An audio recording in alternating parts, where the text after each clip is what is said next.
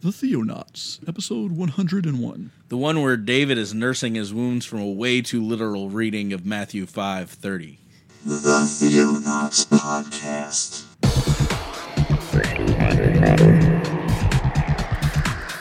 Christian news from around the globe. In the beginning, God created the heaven and the earth.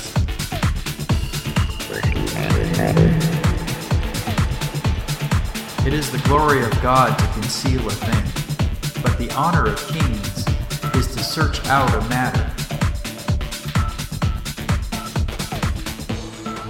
Explore the vast reaches of God's Word. Hello, all you Theocenturions out there. Nice. I'm David Gaddy. I'm Jeremiah Orr. Together we are The Theonauts. Hey, David. Hey, so that was my my Theo thing for last week. Oh, yeah. Theocenturions. Yeah. So you got to say it this time. Yeah, I had And to it has wait. nothing to do with what we're talking about. Absolutely nothing. Okay. I was just doing that because Philip came up with that. Sure. Patron saint Yes. Philip. Thank you. And Patron nailed Saint it. Philip. He was like, "That's what it should have been." So that's what it was. All right. Good. After the So, break. what's happening? Rewriting history. Yep. Yeah. Starting all the way back at 101. Yeah. Yeah. Oh, it's just like, welcome to Bible Interpretation 101 With your hosts. with your David host, and the Jeremiah. Theonauts. That's great. How's life been treating you? Good. Great. It's summer. I'm getting geared up to go back to school. Baby's in the car right now. Baby's in the car. Oh, no. Hold on. I'm joking. Yeah, let me fix my mic back up. No, she's sleeping. Hopefully she stays asleep while we're doing Theonauts. So let's be really quiet. Yeah, you think that's going to help? Nah, baby Blakely's doing awesome. I took her to the bird's nest for the first time Yeah. 2 days ago. Yesterday? It was yesterday. Yeah. No? Day before. Day before yesterday. Yeah, that's right. And we partied up here with some coffee. That's right. Got her She all enjoyed wired it. up. Yeah, she loves coffee, David. She's crazy about it. Gave her a quadruple shot of espresso. Who knew my 1.5-month-old would love coffee? I'm having a little trouble putting her to bed at night, but other than that, it's great. No. She's got that wide-eyed look. Wild, wide-eyed. Wonder what's on her mind. Oh, man. I lay down and I'm like looking at her and she's looking back at me with this quizzical look and I'm like, what are you thinking? And probably her thinking is, I've got to poop. Yeah. But other than that, it's fun. A little bit of gas. Yeah, a But little I'm bit, enjoying yes. it. That's right. Gotta enjoy that gas somehow. Well, so we enjoyed having Michael and Brendan on the show last week. That was Mm-hmm. a fun little impromptu thing. Yeah. We didn't plan that out very well. That just happened. They hit it out of the park. Yeah. They did a great job. We were was We great. were blessed to have them. So it was it was a good 100th episode. So here we are all the way back at the beginning. Because we're doing the same thing we did on episode 1. We are, and that's so cool. I think this is great. We're revisiting a very important topic about This is by suggestion. Yeah. This is what Michael suggested last week, that we do more episodes about this. right. So we're gonna go into So put on your theological hat. some hermeneutical studies, right? Yeah. All right, let's do it.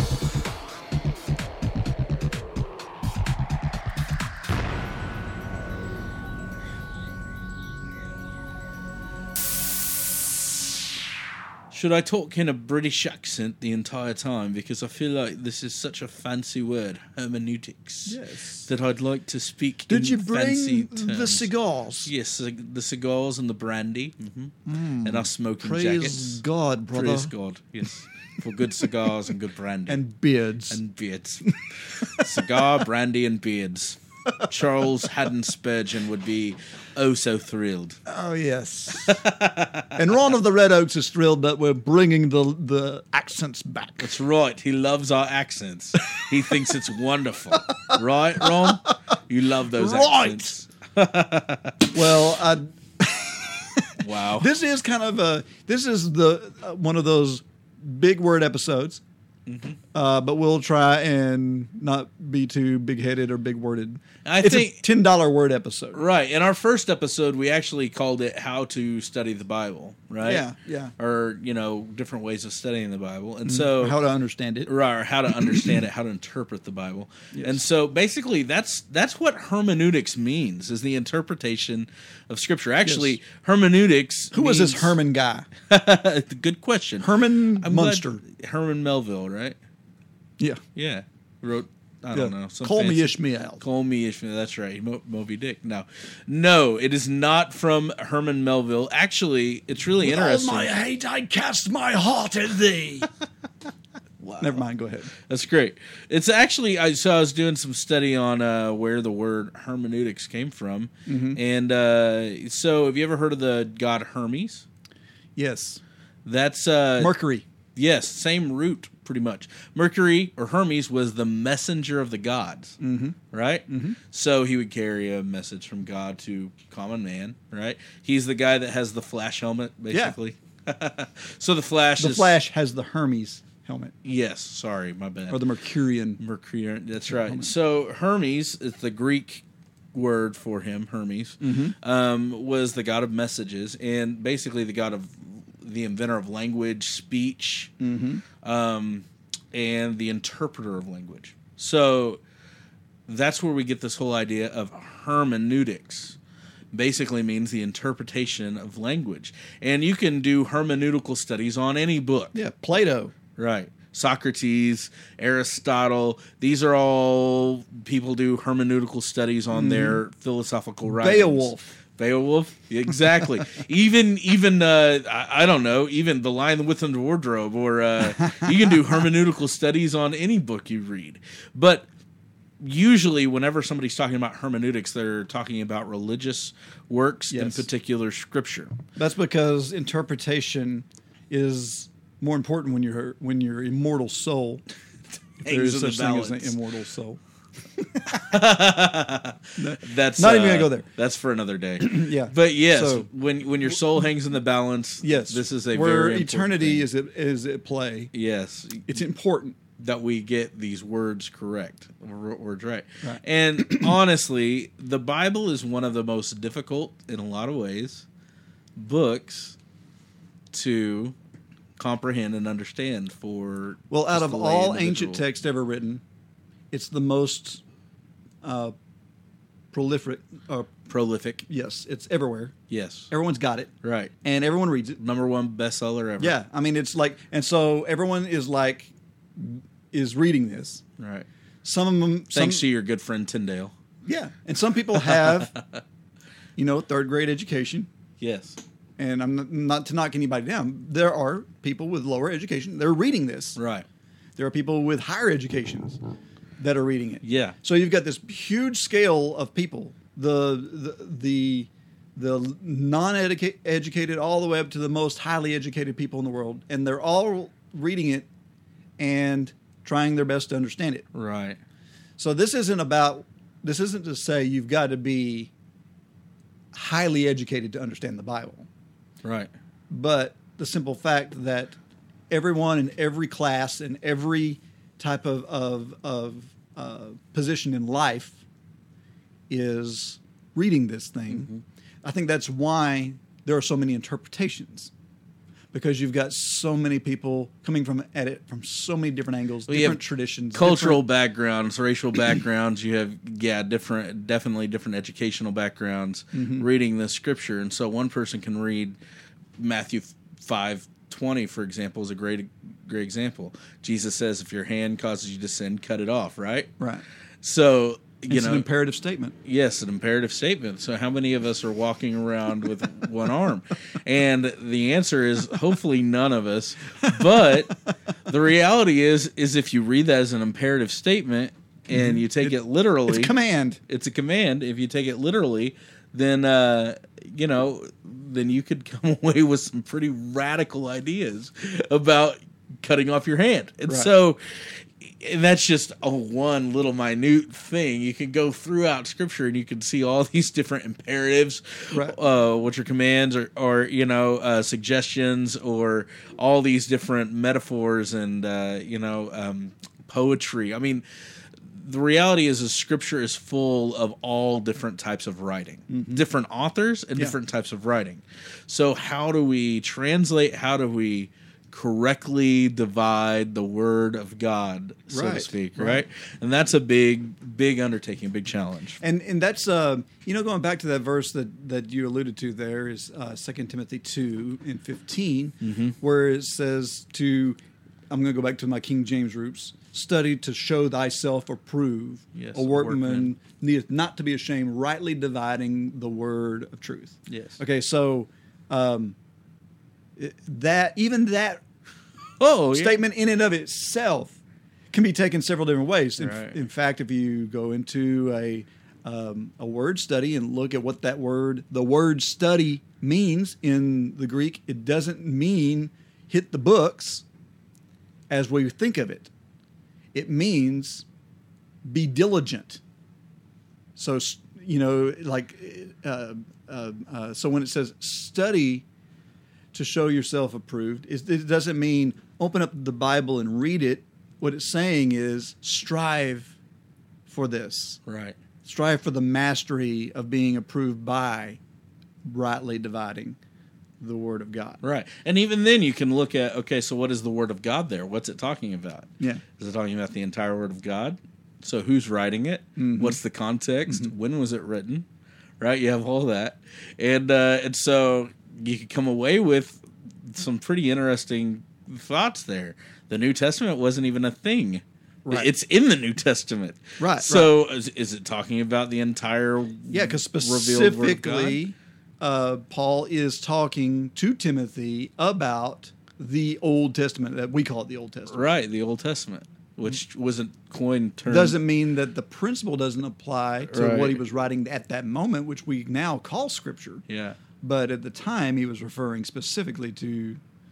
So it's all over the map. And if you go there, then you have to go, okay, so what was the if we're talking about the Old Testament, we're talking about how to rightly divide that. What was Paul's take on that? Because he was trained as a Pharisee, right? I think his A take was Jewish mainly Pharisee. to be understanding prophecy of the Messiah. Yeah. I think that was primarily what he was referring to. That was the focus. But you got to understand Talmudic hermeneutics. They had 13 principles of rightly dividing the Word of God, right? But nobody knows that today. Yeah. And so it's really interesting. Yeah. I mean, the Jewish rabbis had their own home take on Scripture. Okay, so a couple of the big words, and we've used them many times on the Theonauts, mainly because they're so important. Exegesis, Yes. the verb form being to exegete, or actually that's also a noun for the person who gathers Right. from the Scriptures is an exegete. So exegesis is about drawing and learning from the Scriptures. Okay, that's what that word means. Right. Sometimes we'll use this term eisegesis, an eisegete, which a person who does that is bringing their own understanding to the Scripture and making it mean something that it doesn't, that wasn't the author's intent. Right. But they fool themselves into thinking it is what the author intended, mainly because that's what their tradition teaches. So you can eisegete, you can do that as well. Okay, so now how does this differ between this term hermeneutics? So a hermeneutics is your tool that you use to exegete, in other words. Right. So hermeneutics is your method of getting the data from the Scriptures. I think it was D.A. Carson that said this. He said hermeneutics stands in the same relationship to exegesis that a rule book stands to a game. The rules are not the game, and the game is meaningless without the rules. Hermeneutics proper is not exegesis, but exegesis is applied hermeneutics. So that's still kind of wordy. But what he's basically saying is, okay, let's look at the game of baseball. the rules are not the game of baseball. Right. But the game of baseball is the rules applied. Right. So you're not standing there reading your Dixie rules on the pitcher's mound and playing baseball. You're playing baseball when you're actually playing the game, and then, somebody calls a strike or a ball, or somebody calls safe or out. Right. You're playing by the rules. So exegesis is actually playing the game correctly. Right. Right. And hermeneutics is the rule book to tell us how to exegete. Right. Yeah, that's good. And so what are the rules? What should we play by, or what have people played by and messed up the game in the past? Right, and that's a huge question because there are all kinds of hermeneutics. Yeah. Hermeneutics doesn't necessarily imply. It's an amoral term, so it doesn't necessarily mean good or bad. Right. But there are both. There are bad hermeneutics. There are good hermeneutics, and so the scholars for years and years and years have come up with methods that are good ways of interpreting ancient texts. Right.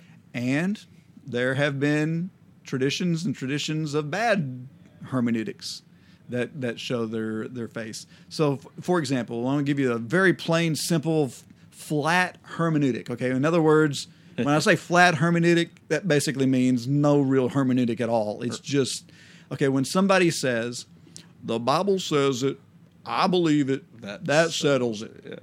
Yeah. Usually that's a flat hermeneutic because they're not using any interpretive method. They're not looking to see, okay, when was this written? Who's it written to? What was it written about? What was the point? What was the author trying to convey when he said XYZ? And does that same context fit my personal context today in what we're doing? And there's tons of things that go into understanding the scriptures. And all of those are tied to your hermeneutic. So a flat hermeneutic is basically when you just say, no, you know what? It says right there. And another good example, and I think we may have used this one on the show before too, but there's a story, it's the old proverbial story of the guy flipping through the Bibles. I don't know what to do with my life, so I'm just going to trust the Bible. I'm just going to flip the page open and put my finger on a verse, and whatever it says, that's what I'm going to do. And he puts his finger on the verse, and it says, then Judas went out and hung himself. And the guy's like, oh, wait a minute. Okay, I must have missed something there. So he starts flipping through the Bible again, and he sticks his finger on the verse, and it says, go and do thou likewise. Okay. So then he starts flipping through the Bible again, more frantically, Yeah, because he doesn't want to hang himself. Go and do likewise, right? Puts his finger on a verse, and it says, what you do, go do quickly. So now the guy can falsely assume the Bible's telling him to hang himself. Yep. But that's not what it's saying. No. Because that's a flat hermeneutic. You're Right. just simply reading a passage out of context and trying to apply it someplace it doesn't belong. Yep. And that has happened countless times. Yeah. In the history of Christianity and in the history of the world, really. Yeah. And I think it bears importance to say this again. And I said this in our first episode ever. The Bible is a powerful book, extremely powerful. In fact, it contains, for me, the words of God given to man. Okay, so that's power right there, Right. And it can be like a shotgun in the hands of a 5-year-old, if done wrongly. Right. You have to aim it in the right place before you pull the trigger. Exactly. And not only that, but many people have used the Bible, exploited the Bible for their own gain. And many people have killed using the Bible, enslaved using the Bible, Right. stolen and raped using the Bible. Yeah, And- the whole Crusades thing was based on Bible teaching. Exactly. All the Inquisitions. Yeah. And if you look in our modern times, Jim Jones, based on David Koresh. based on Bible teachings, and it's a very Adolf Hitler, for crying out loud. Yeah, that's right.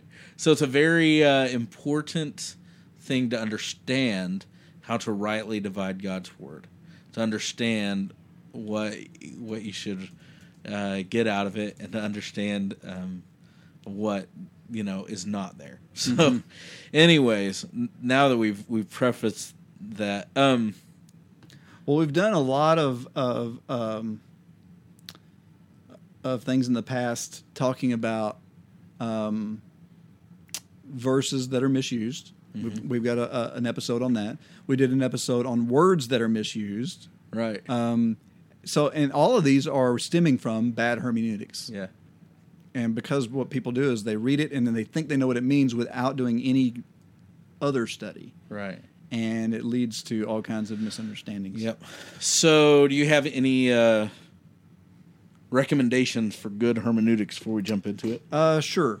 First off, hang on one second. Let me pull my reference back up. So there's when there are some sound principles that we need to be applying Sure. whenever we build our hermeneutic.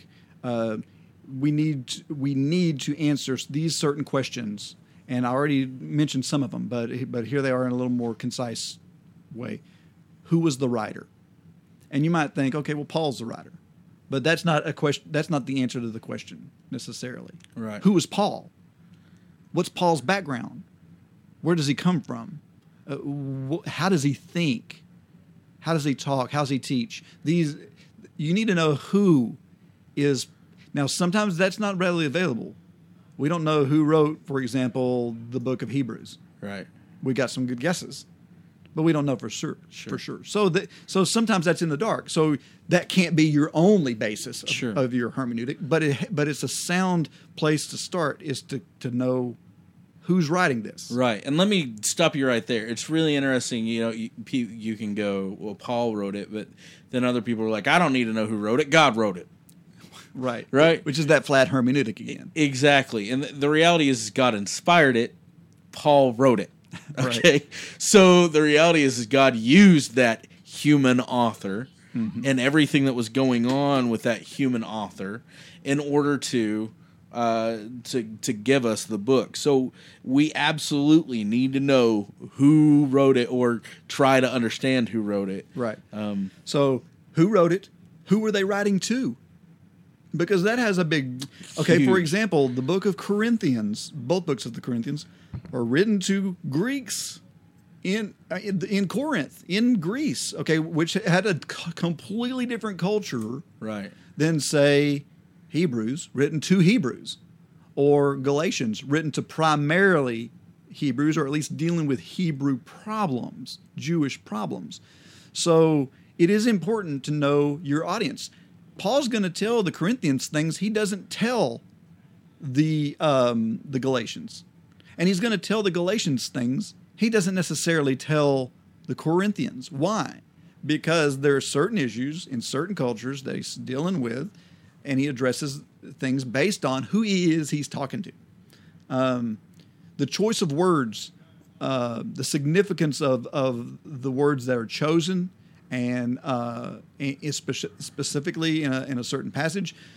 There's a lot of people I know that go, I don't need to know Greek. Do you think I need to know Greek to understand the Bible? Well, no, but it's good for you to know that the Bible was not written in English. Right. And something has been lost in the translation. I don't care how good of a translation it is. Something's been lost in that. So it is at least good for you to know what the original intent was by looking at what the original words were Exactly. and doing some research to see, okay, why did the translator, that in my favorite translation, why did he choose the word, only begotten, Right. and things like that? Because when you look at terms like that, for example, you'll see that that's not necessarily the only way to define that word. And there are a lot of other words like that. Agape, phileo, these are words that they get translated one way in English, but they could have deeper meanings based on what it is that the author was trying to say. Another thing that you need to take in consideration, another question you need to ask yourself is, what is the cultural or historical context in which this is being written? Right. So you need to, it's really, and that kind of goes into who it was being written to. Once again, that's important to know. What is the Greek culture?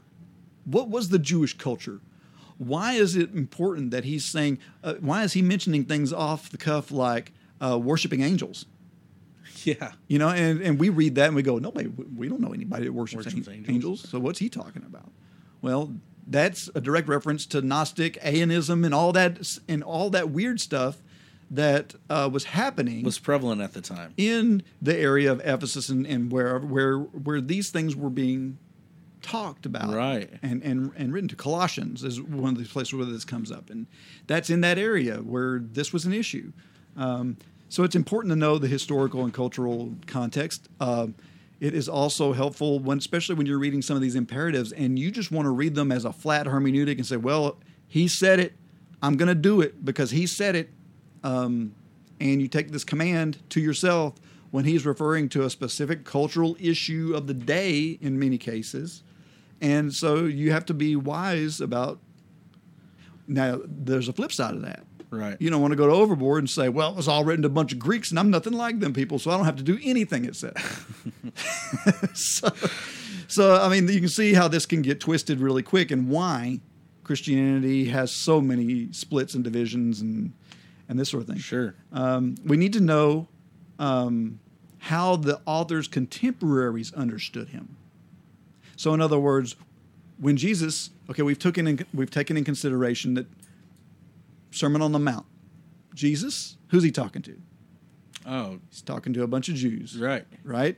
So it helps us to know what a Pharisee is. It helps us to know what a Sadducee is. Right. It helps us to know what a publican is. Right. I mean, these are things in their culture, and it also helps to know how they, in that culture, would hear him. Right. So, in other words, this is not necessarily Jesus talking to David Gaddy in the 21st century. Although there may be principles that David Gaddy may need to listen to. Right. But we need to also focus on, how would David Ben Hur or whoever, Nice. how would he hear Jesus sitting at the foot of the mountain? Right. For a great example of that in the Sermon on the Mount is one of them is when he's talking about if a person comes and asks you to what is it? To walk a mile? Walk a mile, go the extra mile. Mm-hmm. What, we read that and we go, okay, walk a mile, go the extra mile.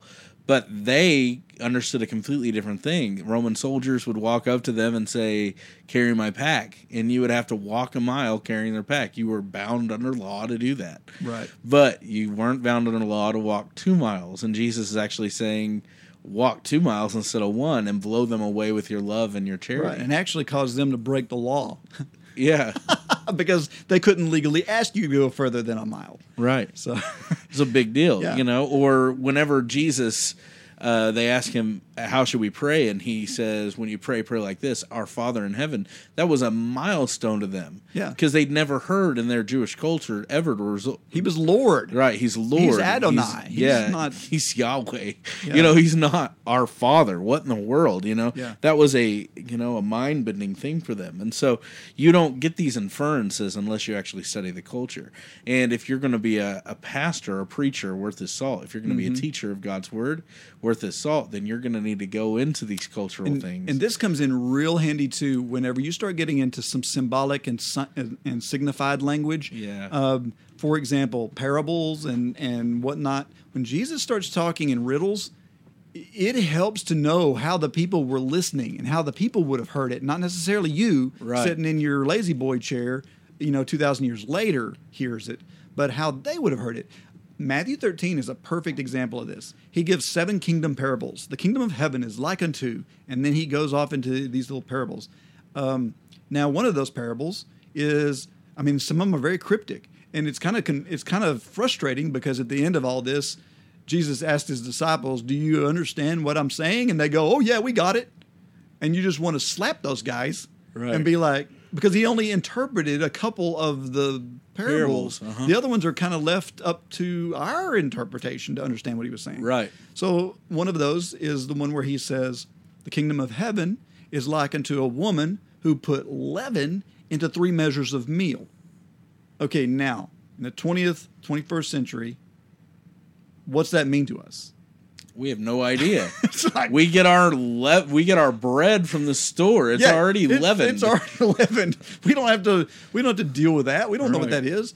Well, obviously, if you go back to the culture, you start to find out that the Jews saw leaven as it was a synonym for sin. It was an allegory for sin. Right. And so that helps you to understand, okay, I see a little bit about what Jesus is saying. But what if you knew that in their culture, 3 measures of meal was also an allegory for a fellowship offering?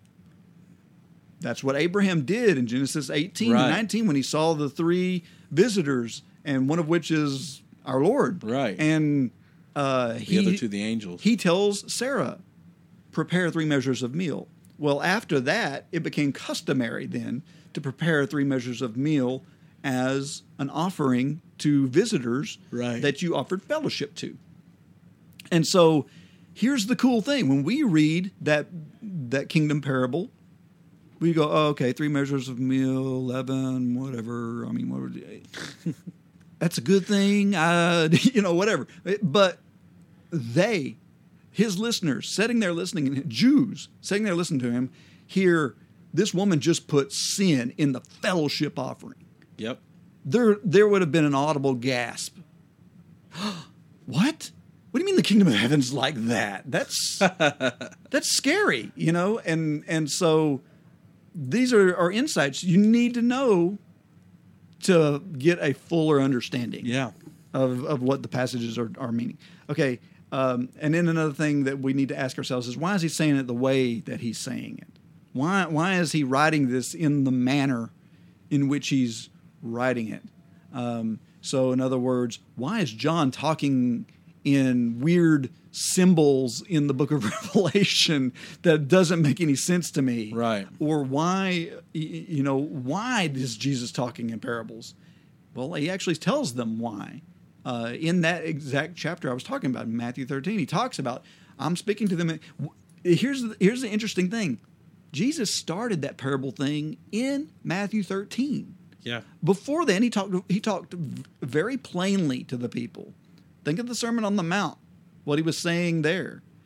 It was very clear, Right. Don't lust, I mean, he was being pretty clear with them. Straightforward, yeah. But then it gets to this point after chapter 12 where he gets accused of being a servant of the devil and all this other sort of thing. It's almost like Jesus gets mad at the people and goes, fine, you don't want to listen to me? Here, I'll put in a bunch of riddles for you.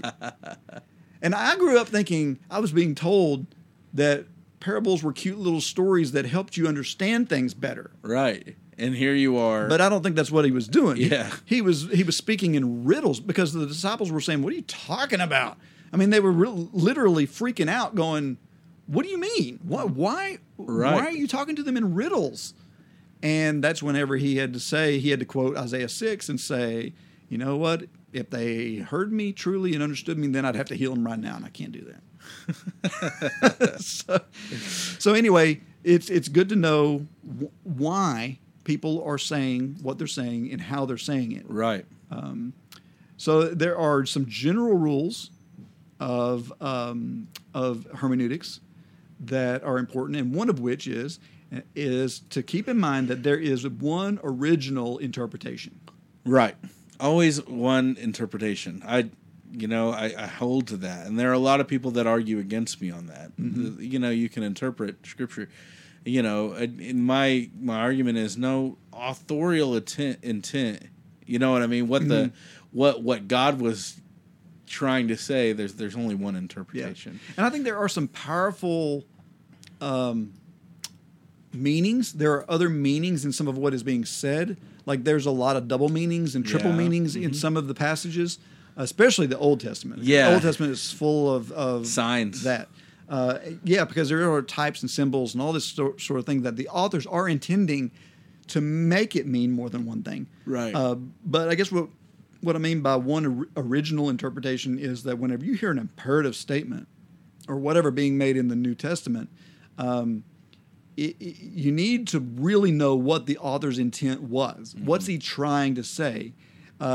You can't wipe that out and go, it doesn't really matter what he was meaning at that time. What it means to me today is this. Yeah. And take the you out of it. And right. Yeah, well, I want to hit on that a little bit later, but okay. Take the you out of it. Yeah, so there's one.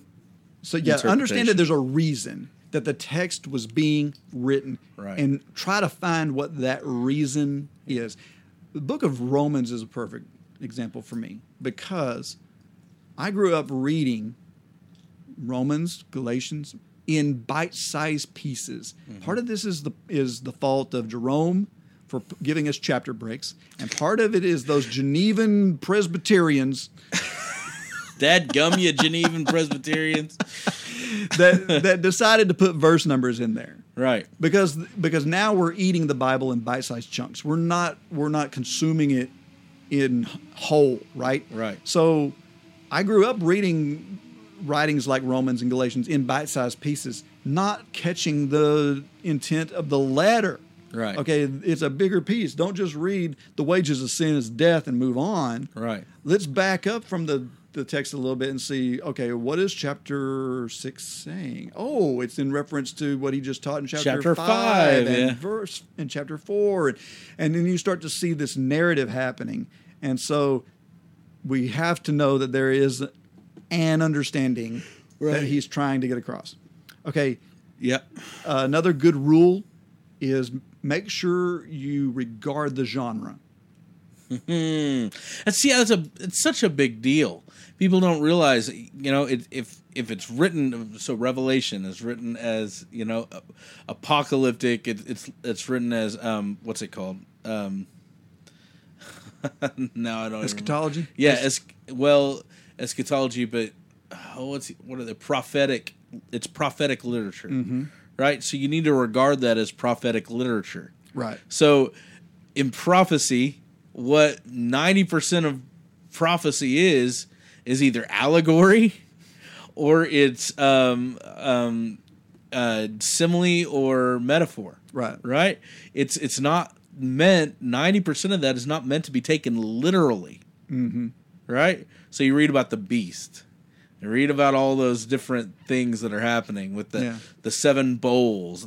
Are there 7 bowls? Really? Like physically, the 4 winds of the earth, right? All that stuff. It's all symbology, right? And you look at the Old Testament, look at Proverbs, okay? Yeah. Or in Psalm. Psalm is poetry, okay? Yeah. It's all It's poetry. So think about poetry for a second. And Proverbs is wisdom language. Exactly. And proverbial things. Right. So, I saw a really good example of this. Some preacher was doing it with one of our famous Christian musicians. What's his? What is his name? The guy that wrote "How He Loves Us." Oh, that David, whatever his name is. Anyways, he had that guy up on stage and he's playing music, right? Yeah. And he's like, okay, so imagine if all your music that you listened to was literal, word for word music, right? So I walk down the street and Gotcha. Yeah, exactly. Right. Instead of poetry, like your eyes are the sun in bloom. Your nose is is like a tower like of Lebanon. A tower of Lebanon, right? So this is poetry, and that's another good point. A lot of this poetry we're not gonna get because it's cultural. It's cultural, right? It's meant for that culture.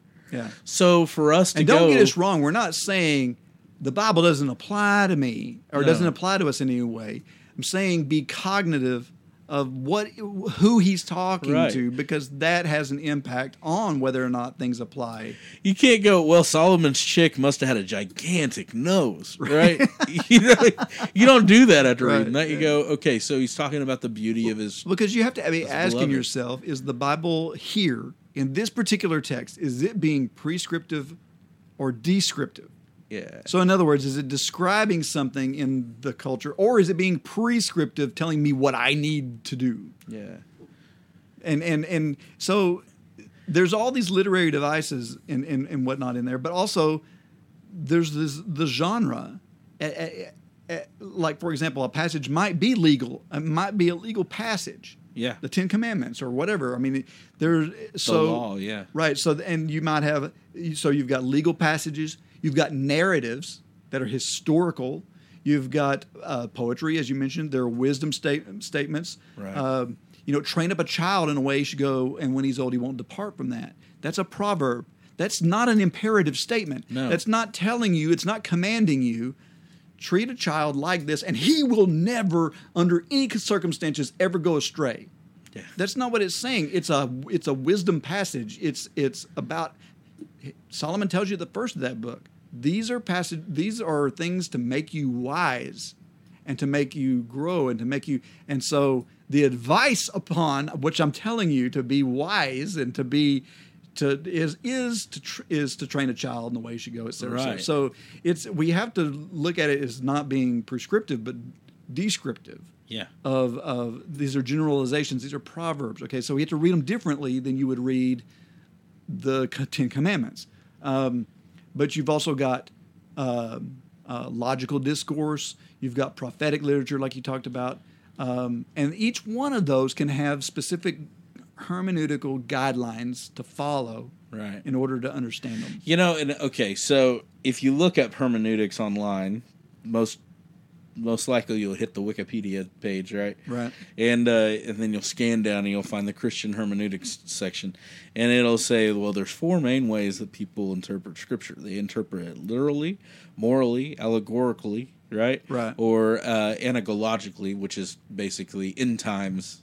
Right? Okay. So which one do you fall under? It's not that, it's all. Right? Right. Sometimes Scripture is literal, depending on genre. Sometimes it's moral, depending on genre. Sometimes it's allegorical, depending on genre. Sometimes it's anagological, right? Right. Depending on genre. And so we don't need to have a flat hermeneutic here. We need to understand what the genre is. That's a good point. Right.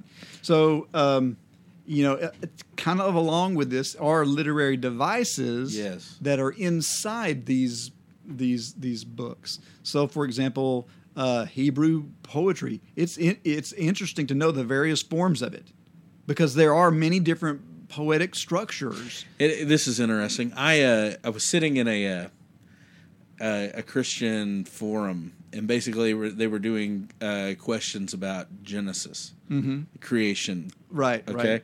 and so there were a couple of pastors sitting up there in a PhD in science, and they were doing this whole science versus. Right. Okay, so anyways, and they asked us to submit questions via text message, and they would answer them.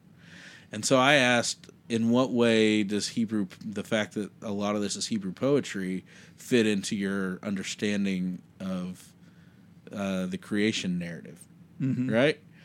And they got that question, and both of the pastors are like, well, I've never really heard that it's Hebrew poetry. But it is. It's Right, Hebrew poetry, right? And so you got to take that into consideration when you're reading Right. the creation narrative. But there's a lot of scripture actually that's poetic Yes. and historical. I mean, Yes. so it one doesn't negate the other. Right. I agree with you. So, I'm just saying. but Throw that out there.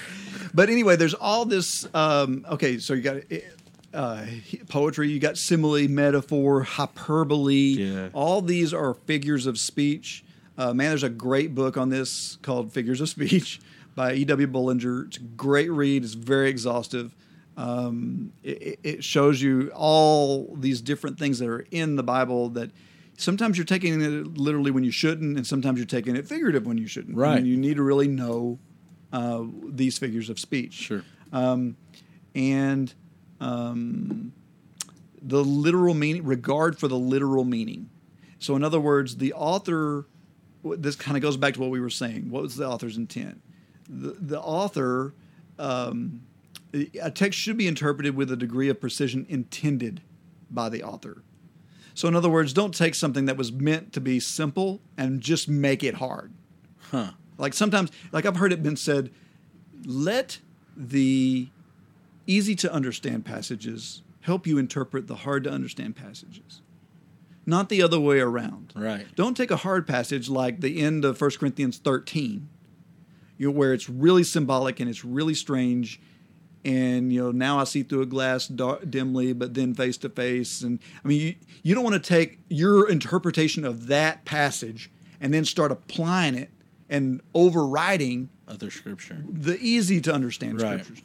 So, and that happens a lot of times. People will take their understanding. Well, it says it and I believe it, whatever. They have their own understanding of what this obscure passage means. And then they want to say, well, I don't care what it says over there in this other passage because they contradict now. Right. So you need to look for the simplest answer, I guess is what we're saying. Right. It's not always all that hard. Right. Don't make it harder than what it is. Exactly. And I think you touched on something else interesting. I don't know if you have this on your list yet. Interpreting scripture with scripture.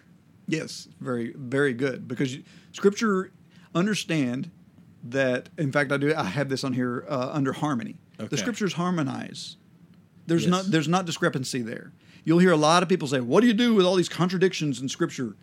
They're only contradictions because of the way you're interpreting That's them. If you go into the Bible with full faith and confidence that the Bible is in harmony with itself, that the passages may, on the surface level, look like they are contradicting one another. A great example is James 2 and Romans 4. That's so good, yeah. James 2 comes right out and says, Faith without works is dead. well, it says Abraham was justified by his works. Works, yeah. And then you jump over into Romans 4, and it comes right out and says, therefore, Abraham was not justified by his works, but by his faith. Faith, yep. So, are the scriptures disagreeing? I don't think so. It has to do with the understanding of what it is James is trying to convey, what he's talking about there, that he is describing the same thing that Paul's describing, but in a different way. Right. So, Two sides of the same coin. right. So no part of the Bible should be interpreted as to contradict another part of the Bible. Yeah.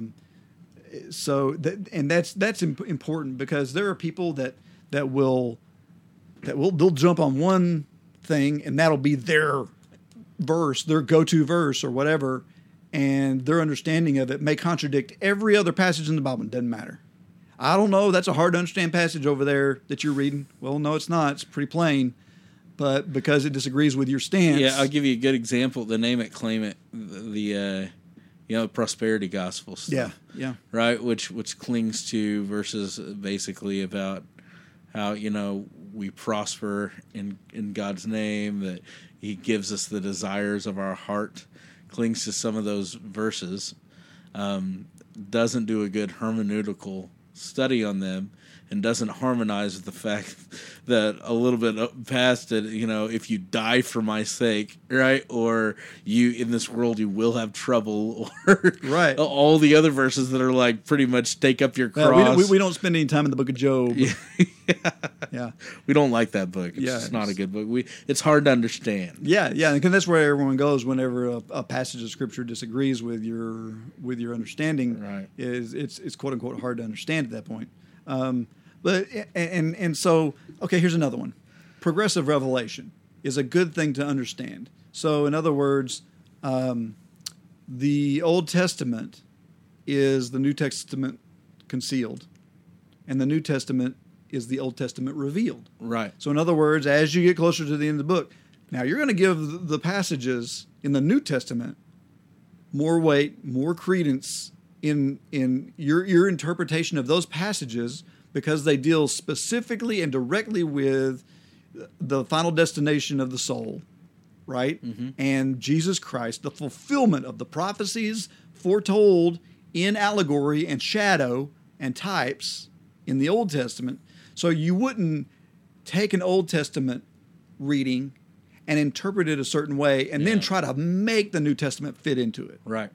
It's the other way around. The New Testament is the Old Testament revealed. Right. So this is something that when you go into the Bible, you need to consider. A lot of people will say, man, they'll get hung up on one little thing in the Old Testament, and they can't let that thing go. Right. And all of a sudden, it's like it's contradicting everything in the New Testament, but it doesn't matter. And next thing you know, they have a denomination after them. Yeah, and a weird hermeneutic that they stick to. Right. So there are tons of other stuff that we can talk about. There are schools, methods of thought that fit. Here's the one thing I want to make clear, because I know we've been a lot real wordy and we've been talking a lot of, and I want it to be clear to know, we're not saying the Bible's hard to understand. No. That's not what we're saying at all. We're not saying you've got to have a degree to do it. We're not saying, please do not get that from what we're saying. What we're saying is be diligent. Yeah.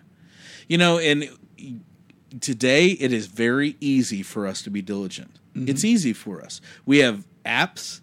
We have the internet. Yes. We have all sorts of commentaries that have done a lot of work for you. Right. We have Greek in your interlinear New Testament, so you can look up words. It is not hard. It really is not hard to become a good Bible scholar. Right. In today's society, and you got to go back to. You don't have to dig through a library full of books. You can word search. That's right. And there's all kinds of stuff. So many helps, and I think that we're going to be held to a higher standard because of that, really, honestly. Well, and honestly, it goes to exactly what what I just mentioned, that progressive revelation. It didn't just end at the time of Jesus. I believe that there are truths about the Bible that we understand a lot more fully now than, say, they did in the Dark Ages. That's right. So, I mean, there are truths that keep coming to light because we constantly have people studying this. And I believe that the Bible is supernatural and that it continues to teach us, it continues to reveal to us, and it will continue to do that. And I believe that the many tools that we have at our disposal adds to that. Right. But, even say 100 years ago, the Great Depression era, when here in America there was a lot of poor people and there wasn't a lot of education, and everyone was reading a 400-year-old translation and they didn't know all those old English words. They wrote hymns like "Today I have I'm satisfied, tempted and tried." I'm not gonna go back down that. Sorry, path. go ahead. So, but yeah, okay. So let's spend just a few minutes, because we've been going on for a while. Let's spend a few minutes talking about bad hermeneutics. Okay. Because it's real easy to have a bad hermeneutic. So, and this hits my number one thing I wanted to express. So, because we're on this topic, I started looking up some old school hermeneutical geniuses, and the very first person to write a book on hermeneutics is, of course, Augustine, right? Yes. On biblical interpretation is the name, and on Christian doctrine is the name of this book. You actually pull it up online and read Augustine's hermeneutic work, and it's great, and it's very simple, and it's very straightforward. But here's the thing that he stresses more than anything, and this leads us into bad hermeneutics. He stresses that his number one stress is you must enter Scripture humbly. Amen. And that is the biggest thing, because if you don't enter Scripture humbly, and what he means by that is enter Scripture with the mind, and this is what he says, basically, with a mindset that you don't know anything, but by the Holy Spirit who's been placed inside you, when you go to the living Word, is what he calls it, the living Word, by the Holy Spirit, when you read and you study faithfully, objectively, with no desire for personal pushing, no desire for putting your own mindset or your own thoughts to it, Mm-hmm. that God is going to reveal and open up what Scripture means. He says, but the number one thing is you must remain humble. Approach Scripture like you don't know anything, and don't try to put yourself into, or put your own ideas or your own thoughts or your own belief systems into Scripture, but let Scripture be Scripture and speak as what it says. Mm-hmm. And that, I think that's the number one problem in misinterpreting Scripture. We want to be right. Yeah, we do. And those of us who were born and raised in a tradition, in a Christian tradition of some sort, think that our little flavor's right, because that's what we've been taught our whole life. When we've been taught that the guy over there on the other side of the street, that guy's wrong. Yeah. And here's why. And most of the time, it's a complete misunderstanding of what the other person on the other side of the Even street believes, even yeah. believes. It's like a caricature of what that person Right. really believes. So yeah, that is number one. If you want to put anything at the top of this list of how to study the Bible, how to understand the Bible, that has to be number one. Why just forget all your preconceived notions? And it's so funny. I've tried to talk with people that I know that are like freaks about some of this stuff. And like, look, no, you're bringing your ideas to the table. You need to let those go and just read the passage.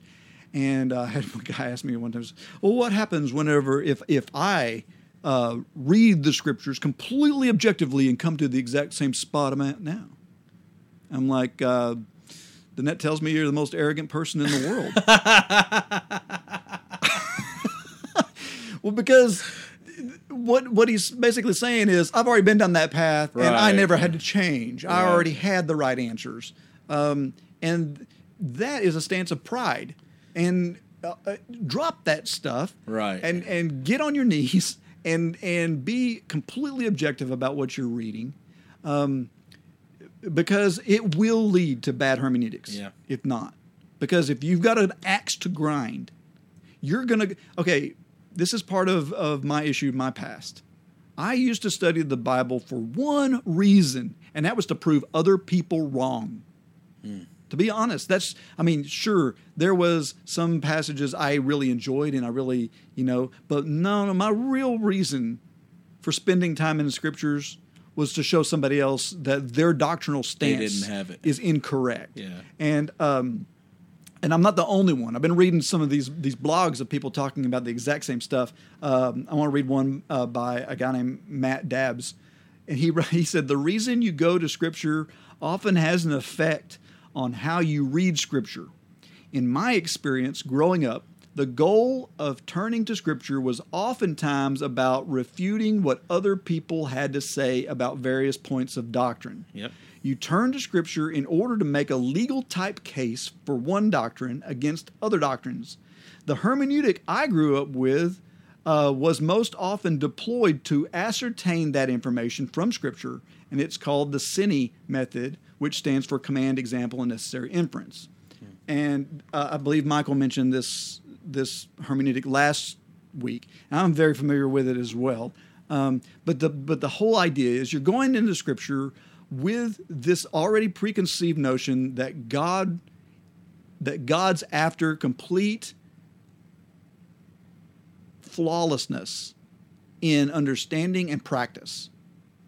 And if you vary outside of what his goal for you is, you're damned.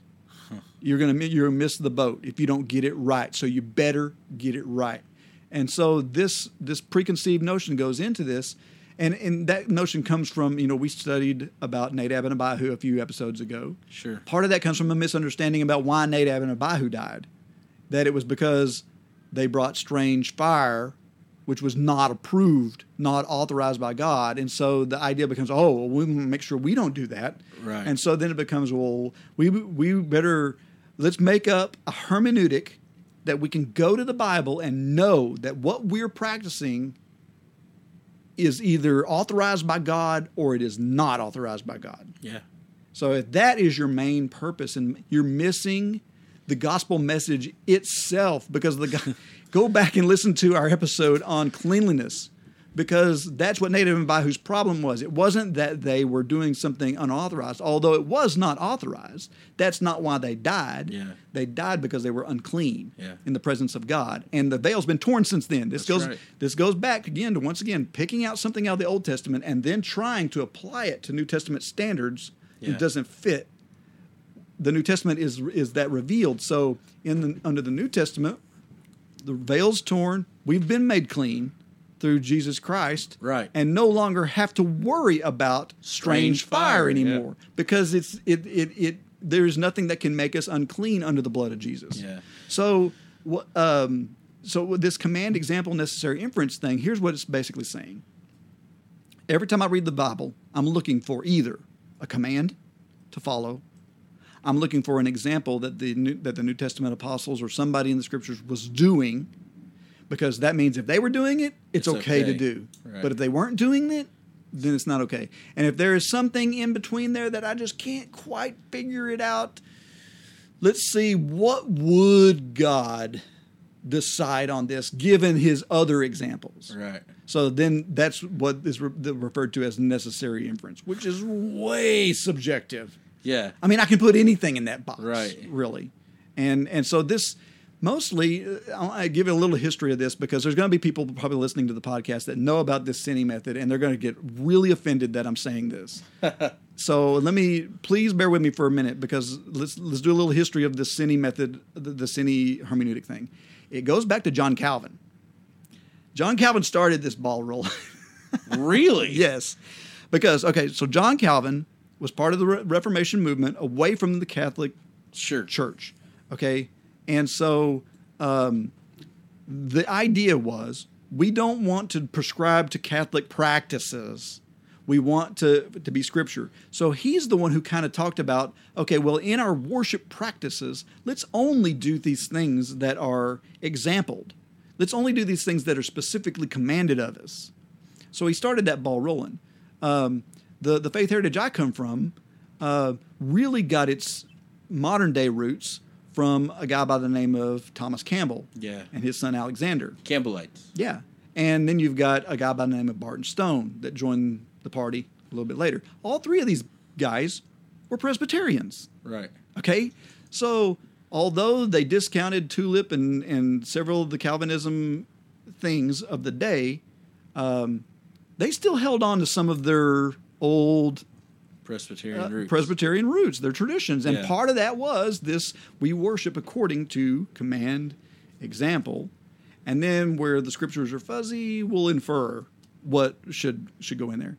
And it only applied to worship. That was the only use for it back in the Presbyterian days. But now it has continued to evolve and to continue to grow to where it basically applies to everything, every Scripture we look at. And so what it's doing is it's causing us to look at passages like, and I don't want to get all overly controversial, but we look at passages that say something like, okay, 1 Corinthians 16 says, lay by and store upon the first day of the week as you've been prospered. Right. That's an imperative statement, so we're going to read that as a command. Okay? So to me, today, modern day Christian, that's telling me I got to put money in the plate when it comes by at church. Right. According to what you make. Right. Okay, so, but where it's inconsistent is, let's go to Romans 16:16 or 16:15. It says, greet one another with a holy kiss. And that's an imperative statement. You didn't kiss me when I walked in. Yeah, I did not kiss you whenever you walked in here. Kind of hurt by that, and I think God is too. So that's a command. if we're gonna hold ourselves to this level, if this is the way we understand the Bible, and then that's a command, and it has to be performed exactly like that every single time. And of course, people go, "That's silliness." Well, it's not silliness; it's consistency. Right. With the hermeneutic that you've chosen. Right. So, and of course, then there are people who will say, "Well, the handshake, it means the same thing." Well, in a way, you're actually heading down the right path, because now you're looking at culture. Yeah. And you're going, oh, okay, wait a minute. The Jewish culture was to greet one another with a kiss. Our culture is to maybe shake hands. So maybe you should take what you did there and do that in other places as well. Sure. So I guess my point is that if that is your hermeneutic, if that is the only thing that your hermeneutic is, It's a flat hermeneutic. it's a flat hermeneutic. You need to dive deeper because we don't do things that were exampled by them all the time. Right. We don't meet house to house daily in the temple. We don't Bring all of our... we don't go to synagogue. Yeah. There's all these other things that were exampled by them that we don't do. There are things that we do that weren't exampled and Right. weren't commanded.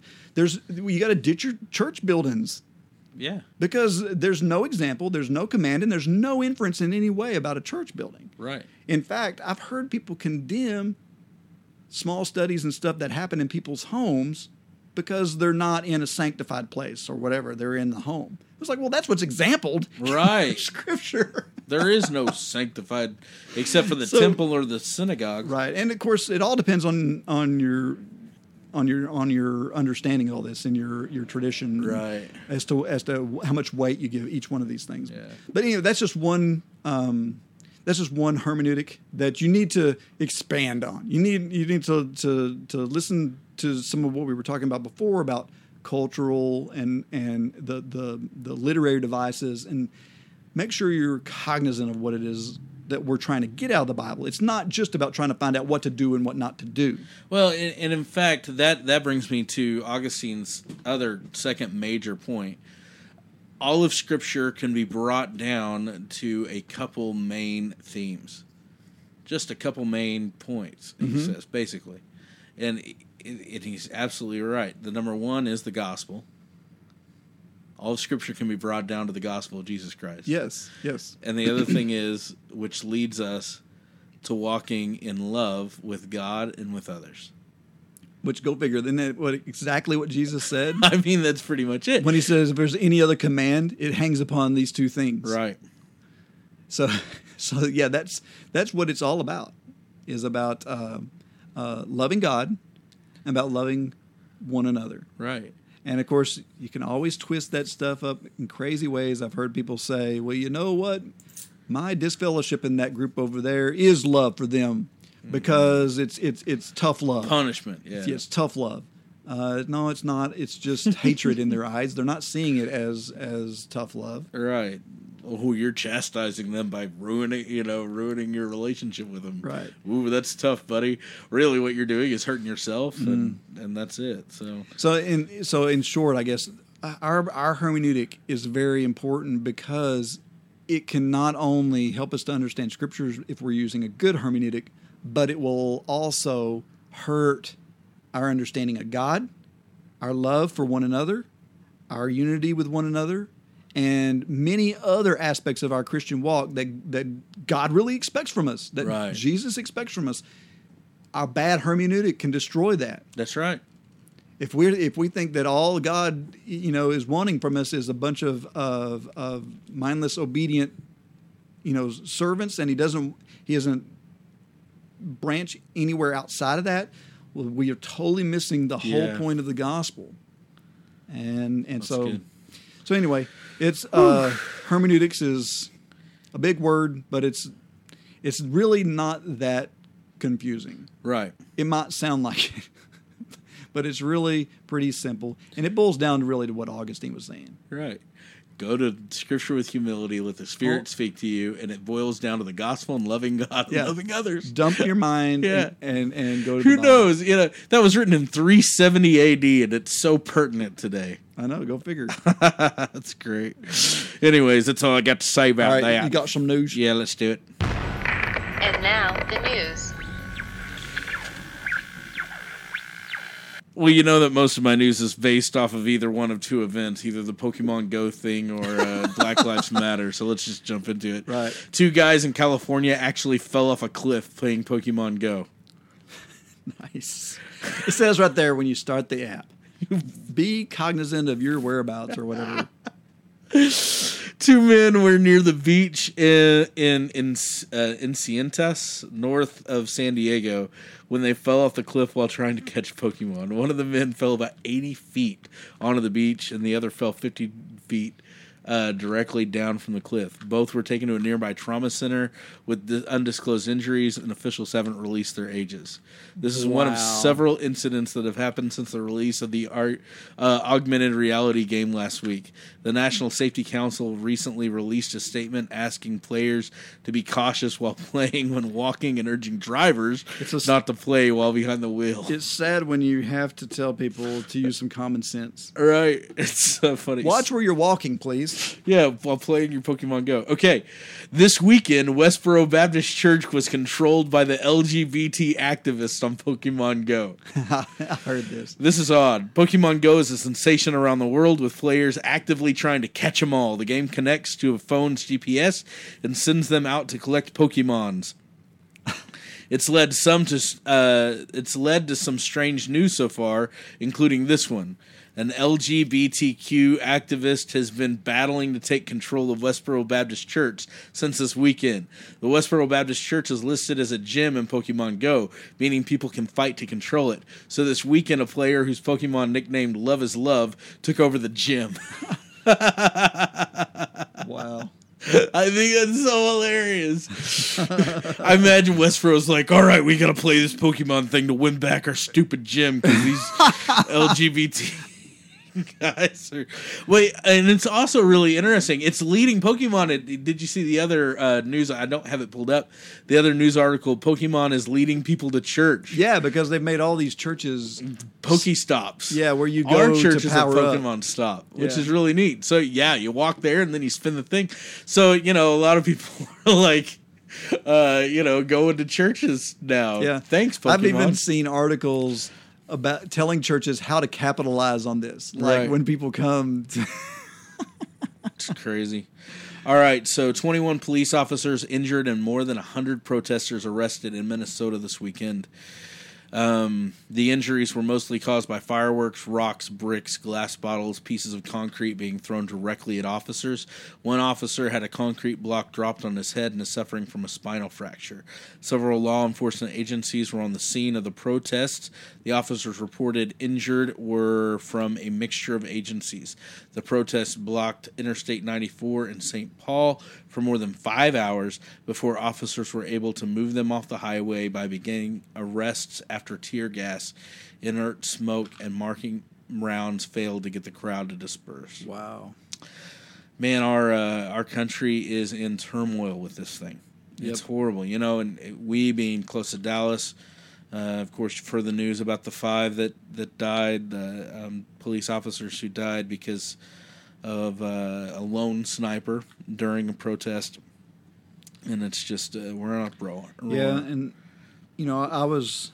I got the blessing of actually being in Dallas the day after that. Yeah. And I say a blessing because there was a prayer vigil at Thanksgiving Square the next day at noon, and so I saw some things happening in the street. It's like 2 blocks from where I was at. Yeah. So I saw some turmoil in the street, and I'm like, what in the world's going on? I looked it up and saw that they were doing this prayer rally.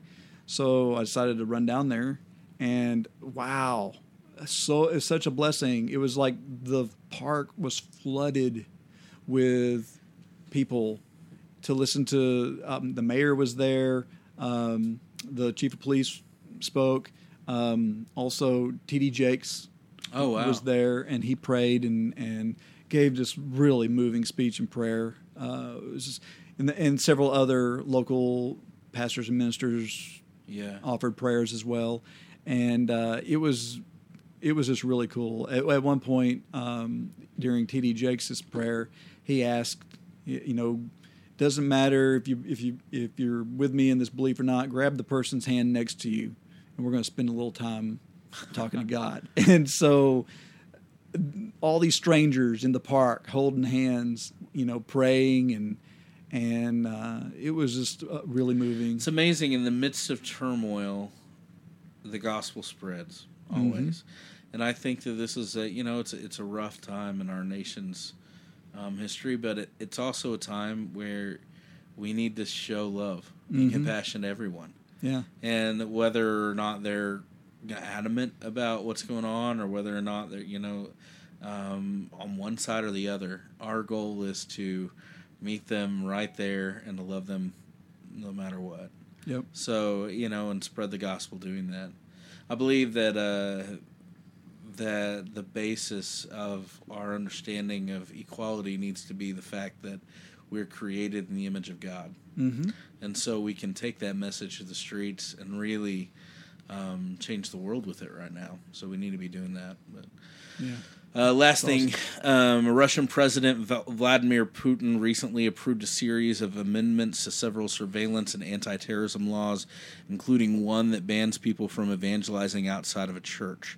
The amendment would even ban Russians from inviting friends to church over email or telephone and discussing faith anywhere that isn't the confines of a recognized church building.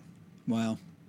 So pray for our brothers and sisters in Russia who want to tell their friends about Jesus and can't do it outside of a church. So what they need to do is, hey, come eat lunch with me over at this building. Right. Oh, it's a church. So, okay, while we're in here. No, I'm joking. But that's all I've got. No Pope news, no this day in church history because it's really slow. But anyways. All right, well, you want to do some trivia right quick? Bring it on, Cupcake.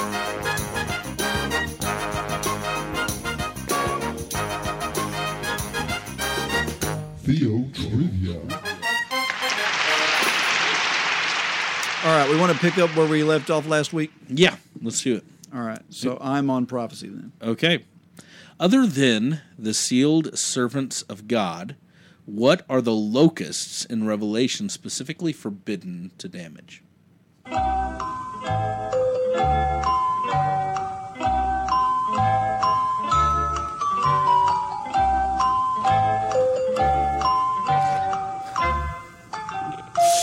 Don't touch my hair.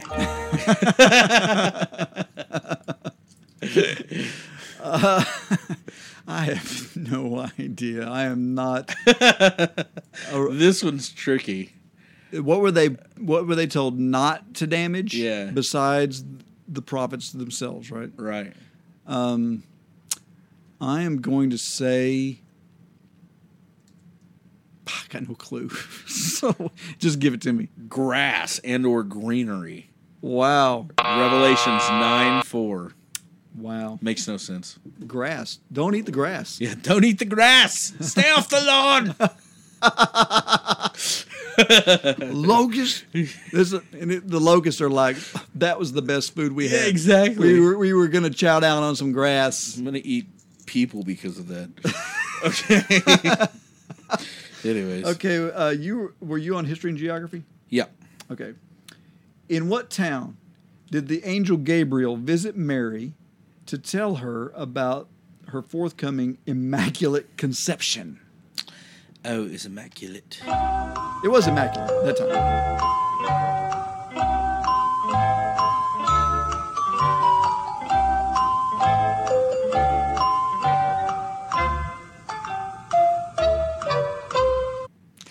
Was it Nazareth?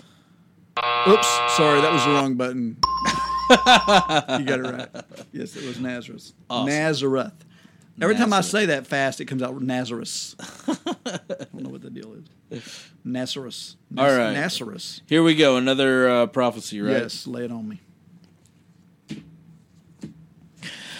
Which Old Testament prophet prophesied as recorded in the New Testament? The voice of one crying in the wilderness, prepare ye the way of the Lord, make his path straighteth.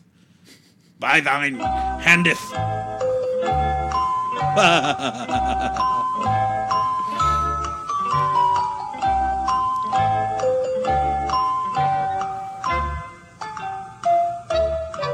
Okay, I was only half listening. So what was the question again?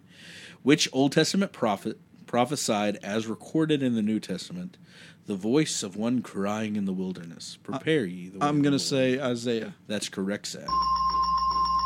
Okay, he was referring to John the Baptist. That's right. Okay, so you're on prophecy now. Yeah, bring it.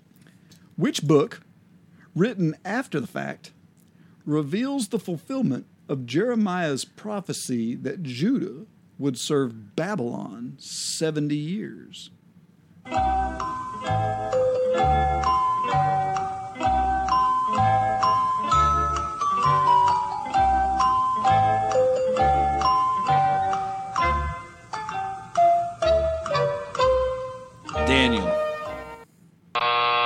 It's not Daniel. No, that's Ezekiel. that's what I would have said too. No, it was Second Chronicles. Oh. Actually, Second Chronicles 38. But I mean, Daniel's technically correct 21. also because it's the actual narrative of that time. Yeah, let's see what exactly does the question say. Which book, written after the fact, Oh, after the fact. reveals? There's the my fulfillment? little clue. Those tricky people. After the fact. Whatevs. All right, ready to get out of here? Hermeneutically, I was correct. Yes, I'm ready. The Theonauts are part of the Great Commission Transmission Network, using new media and social networking to go into all the world and proclaim the good news to everyone. To find out more, go to gctnetwork.com, subscribe to the newsletter, and stay up to date with all our shows, including Finding Christ in Cinema and The Worship Show. Visit our website at theonautpodcast.com for show outlines and notes. Also, please join us in praying for one another. You can anonymously confess sins and pray for each other at prayer.theonautspodcast.com. There are several ways to contact us and to leave us feedback. Send us email to theonauts@gctnetwork.com or call us on our voicemail line at 972-885-7270. Give us a listen there on iTunes, Stitcher Radio, or your favorite podcast catcher. Don't forget to leave us comments and rate us as it helps our show reach a larger audience. Tweet to us on Twitter using @Theonautical. Like us on Facebook at facebook.com/Theonauts. And don't forget to tune in again to explore the vast reaches of God's Word with us. Hey, one thing before we get out of here. Yes? Ask the Theonauts. Yes. So Jeremiah and I want to do an Ask the Theonauts thing. Ha! This would be really fun. So here's our proposed idea. Next month, we will do a show dedicated to your questions. I want you to think about anything that you've ever pondered about Scripture, God, the universe. And it can be passive aggressive, whatever. Right. However you want to ask us and whatever you want to ask us is on the table. We want to hear from you, our listeners. And the idea is we get some feedback and you guys maybe get an answer fulfilled from our idea. So From our own hermeneutic. from our own hermeneutic. So send us messages. You can do that through theonauts@gctnetwork.com. You can call us on the voice line, 972-885-7270. We'll save those babies up. That's right. And then, or you can even leave us a message on Facebook if you'd like to do that, however you want to do it. But we'll save them up, and then at the end of this coming month, we'll do our own Bible answer show. answer guy. Yeah, whatever. The Bible answer knots.